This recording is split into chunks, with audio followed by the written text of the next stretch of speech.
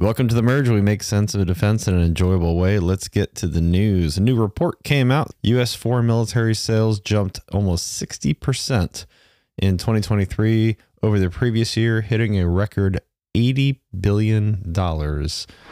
On the radar, South Korea promotes a joint development of a 6th-gen fighter with Saudi Arabia.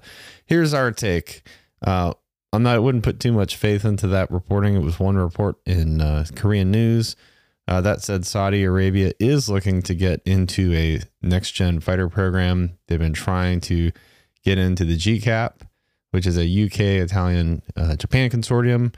So that's something to keep an eye on in the Middle East and how it might change the technology dynamics, especially with Israel. Lockheed Martin Ventures announced an investment in Meadow-Matics, if I'm saying that right. It's a weather tech startup. So this startup uses weather drones to feed a larger data set that uses hundreds of inputs, and it creates one of the highest resolution weather models around. So think about this. It can forecast weather street by street, updated every hour. And if you're wondering why and what Lockheed Ventures is, we did that in a previous episode 11 back in our podcast, so check it out. DIU's latest program is looking for kamikaze AI drone boats ready for rapid production. It doesn't say replicator, but this sounds exactly like one of the first tranches of the capabilities in the Pentagon's initiative. If we assume that, then DIU is trying to field hundreds of these drone boats in the next 18 months. It's going to be really similar to see what's going on. And this is happening at the same time, by the way. Almost the exact same thing have been deployed in Ukraine. It recently sunk a Russian ship with a swarm of them. M-Code GPS that everyone's waiting on is going to have to wait a little bit longer. The latest plan forecasts the capability to be online no sooner than July of 2025.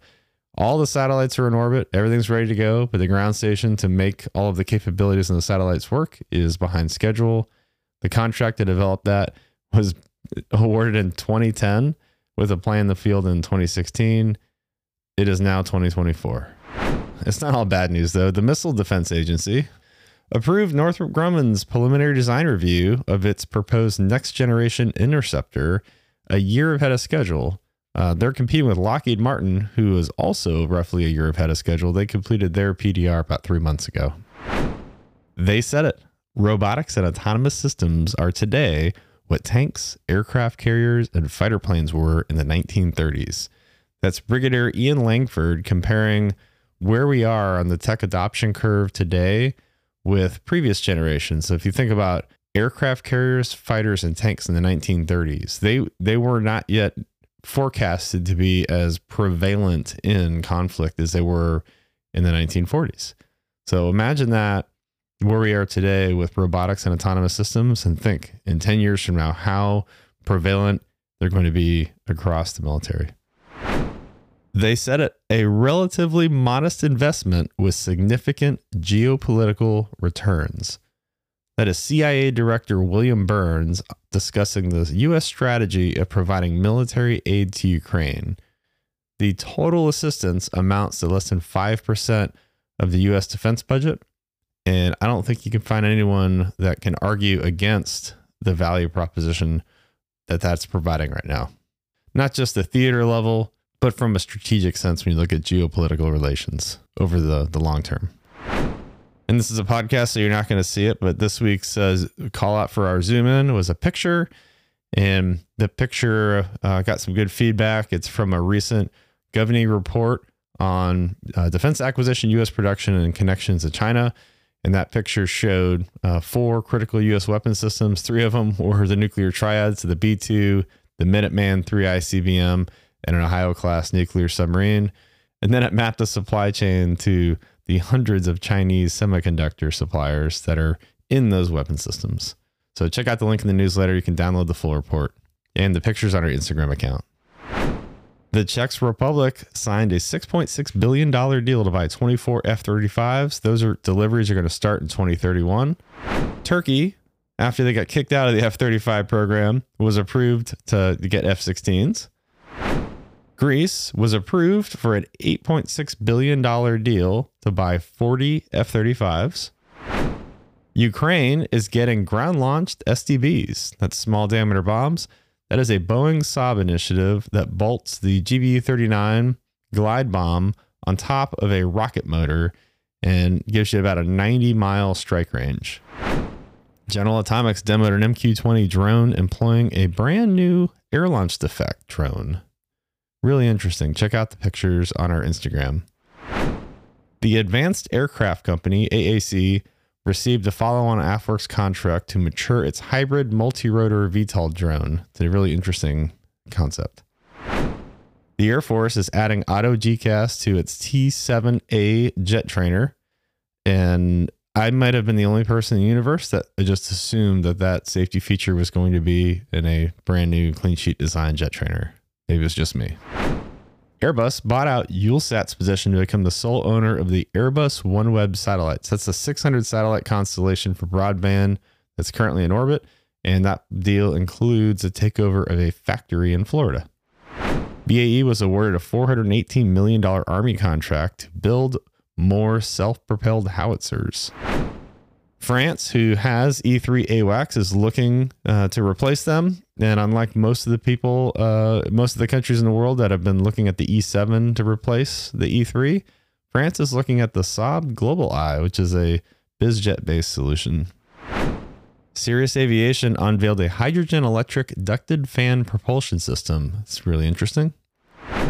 Boeing and Near Earth Autonomy are expanding its drone-based automated inspections of C-5 Galaxy. So C-5, big aircraft. It's hard to get and inspect all of the pieces and parts that are really hard to reach because there's not ladders high enough, and it takes a lot of equipment. This is using quadcopters with sensors to fly around the C-5 to inspect the surface for scratches, dents, missing fasteners, corrosion, things like that. Leidos demoed a mobile force protection counter-drone system for the Army that can track and engage multiple threats autonomously while it's moving. The Swiss military is a little bit in trouble. They've canceled most of their major public events for the next 2 years due to financial reasons. Spain is increasing their defense spending to 1.3% of GDP. That's gross domestic product. And they are setting themselves on a glide path to hit NATO's 2% benchmark in 2029.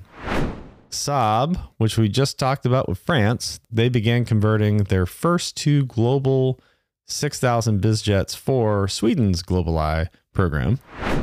Slovenia, through the European Sky Shield Initiative, purchased air defense systems, the IRST. Quindar raised $6 million to develop software that automates satellite constellation operations. SpaceX Starlink has been confirmed by the U.S. military to be in use by 50 different organizations. Northrop Grumman's orbital refueling port is selected as the first interface standard of the U.S. military satellites. Not the only standard, just the first. Taiwan's AIDC has delivered 27 out of the 66 T-5A Brave Eagle advanced jet trainers. It looks like a cross between an F-16 and a T-7. K & Associates booked a 1-year, $153 million contract to provide maintenance and support for Kuwait's Hornet fleet. Reliable Robotics received military airworthiness approval to demo dual-use automated flight capabilities. And that's using an unmanned Cessna 208 Caravan, and they're doing that for the Air Force. Kongsberg was awarded a $134 million deal from Norway for NASAMS. That's to replace the ground-launched AIM-120 systems that were sent to Ukraine. Check out episode 25 of our podcast for a in-depth look at NASAMS and what it is and how it works. Lockheed Martin delivered its 75th APY-9 radar for the Navy's E-2D Advanced Hawkeye fleet. Dassault Aviation's Rafale fighter has a confirmed backlog of 200 orders, which will keep production going into the 2030s. Starlab Space, a joint venture between Airbus and Voyager Space, chose SpaceX Starship to launch a commercial space station that they're building. We're going to have them on the pod this year, I promise. Arlington Capital combined several companies to create a new company called Versus Aerospace, now making it one of the largest defense-focused aerostructure businesses in the United States. The Air Force's AFWERX officially launched Autonomy Prime with their first initiative, and this one is to develop and implement autonomous tech on drones, and the first solicitation is on AltNav, or APNT. France and Sweden signed a deal to pool their resources with MBDA and Saab to bolster anti-tank and air defenses. The Marine Corps plans to field squad-level loitering munitions by 2027. Orbital Composites and Vitris Solace are teaming up to demo a space-based solar power beamed back to Earth.